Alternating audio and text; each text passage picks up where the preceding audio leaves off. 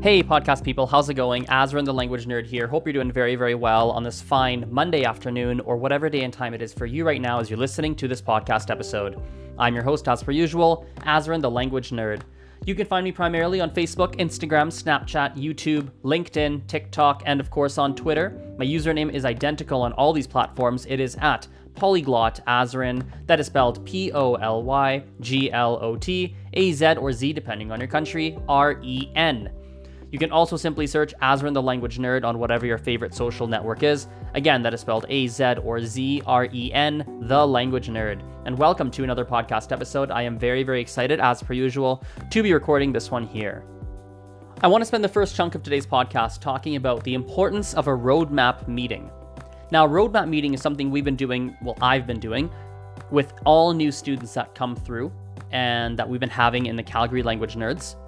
And it's been a tremendously powerful practice that I've always done to an extent, but I've been far more intentional about it recently. Essentially, the roadmap meeting is something you do when a student first comes through and first starts to take lessons. And you identify a few different things. And I'm going to list out what you identify. You identify why they're learning the language. You identify what previous experience they have with the language and learning the language. You identify what things matter for them when they are learning the target language. Is it listening comprehension? Is it speaking? Is it what are they trying to, generally speaking, work towards? And you identify as well what common challenges have they faced in the past, as well as, on the flip side of that coin, common things that they've been good at or liked with the language in previous experiences with that language. Now, obviously, some people will have more to share than others, depending on their previous experiences, their personality, things of that nature. But that's some of the things that we're trying to identify. In the roadmap meeting as well, we figure out in the long term, medium term, and short term, what the student is trying to work towards. So again, depending on the person you're talking to, they may have a better or worse idea as to what they actually are trying to accomplish in the long, medium, and short term. So it really is the job of the teacher to listen carefully and identify really what the long-term, medium-term, short-term goals should be and put those into clear words. But you need to identify that, and you have to come upon an agreement by the end of that meeting, like what are we working towards here in the long, medium, and short term. Based on that, we have to then, in the roadmap meeting, identify some very concrete and measurable goals to accomplish in, let's call it, in a 1 to 3 month window. Figuring out what are we trying to accomplish. It might be, and it has to be very measurable. It can't be improved speaking. Improved speaking as an outcome is dumb. It's not a good outcome. It's difficult to measure that. But being able to say, you are going to consistently be able to reply to people's questions using 3 full sentences, that's way more measurable, and we can see if they achieve that by the time we're done, right? Or another person there's a grammar focus in our classes right now. It's a group class. Actually, sorry, this is a private class, not a group class. In a private class, we have a grammar focus. I was like, you will understand the theory and be able to answer theoretically how to do these grammar points. And that was the focus, the short-term focus. And then after that, you have to have a roadmap. You have to have an actual plan on how you think you're going to get to whatever goal that the student or students are trying to accomplish. This is one of the most important things I think language teachers have to have in place to figure this out. The students have to know what you're working towards. The students have to be on the exact same page as you as to what are we working towards, what are the goals, what are the focus points, what are we doing here, and how are we getting there. They have to know, they have to be on the same page, and they have to agree upon how you're moving forward. It's one of the most important things when it comes to teaching. And yet, it's one of the biggest things that is missed when you look at language classes, both group and private. In fact, to be honest, even me, I've missed it for years. I haven't even done it as consistently as I should be, nor as in-depth and thoroughly as I have been doing it in recent history. I'm feeling the positive effects right now of having this meeting. This meeting is something we have near the tail end of someone's lessons as well. We recap, hey, how are we doing on the goals? Have we achieved the short-term goals? Have we not? Why have we hit? Why have we missed? Let's analyze this and figure this out. Let's also look at where are we going now? You told me 3 months ago you want to have this level of fluency in the long term. Are we still aiming for that? Yes, no. You said you wanted this in the medium term. Are we still aiming for that? Yes, no. Based on where we are in the short term, what are the next steps for you? How are we getting there, right? And often over the span of a few months, students' goals and outcomes and such have changed for a variety of reasons. And so that's important to capture those in that second roadmap meeting. There should be roadmap meetings every few months. Every few months, there should be roadmap meetings to figure this out with students. This is equally, if not more important than the actual teaching of the material itself. And yet it's an element that is missed by many. It's an element that's completely missed. And I just don't think we're talking about it very much, which is why it's missed. In fact, teachers don't even know how to facilitate that kind of meeting, in fact, because that type of meeting is going away from teaching strategies and is going more into the territory of goal setting, review, accountability, coaching, psychology, why people are hitting and missing goals, right? Learning styles. You're going into a very different category than simply teaching. There's a different category of skill sets you need to be able to effectively lead that meeting.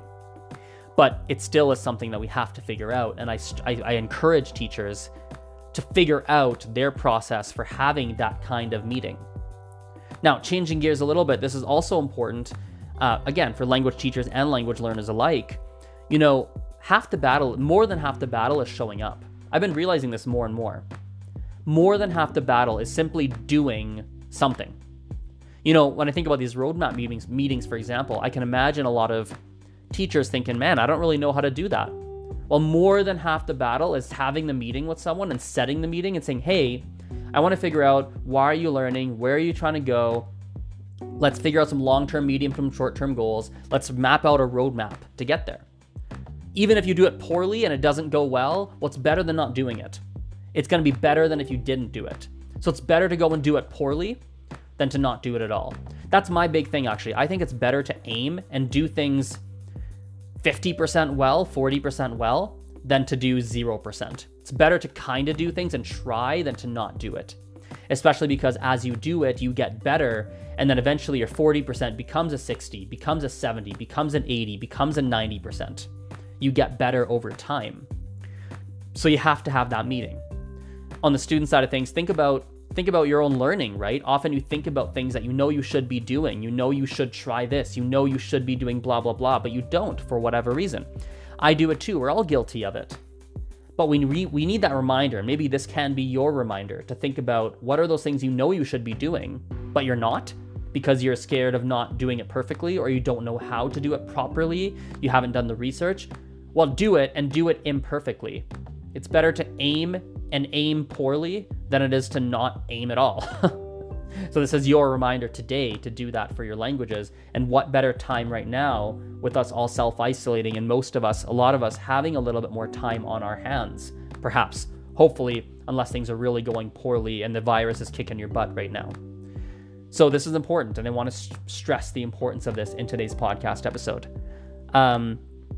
I think as well, the final thing I'll say, and then we'll wrap this up a little bit shorter than usual, maybe a 10-minute episode. The final thing I want to say is just the importance, I said it yesterday, the importance of innovating and trying new things. This is the time to do so. Innovation's in the air. The world is changing. So I want you to change with it and innovate your teaching and learning practices. It's a great time to be doing so. I like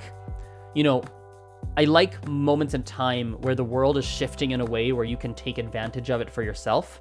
Now, granted, right now, this situation is so terrible. Like, this is such an awful thing to be happening.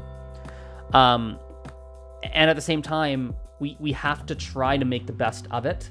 And one thing that we can use from this bad situation to make it a little better is try to create some use this as a reason, as an excuse, as fuel to change little things in your life and at least make it a little bit more bearable. It's similar. It's actually not similar, but I've said this around New Year's as well. When it's New Year's, people make New Year's resolutions. You can take advantage of that energy to go into the next year pretty strong towards different things you like to focus on. It's a point in time where the world resets. And so you can use that to reset in your life and work towards things, right? Another one is there's certain birthdays where this happens too. When you turn 18, that tends to happen. When you turn 21, that's a big age. I even feel 25 is a big age. 30 really is a big age. People go crazy at 30. It's really interesting. There's certain ages where you can use that to make some pivots and innovate and make some changes. Tragedy in life is a good time where people often make big changes in their lives. There's points in time where it might be really tragic, and right now it is really tragic, but we can use that energy to do some good as well.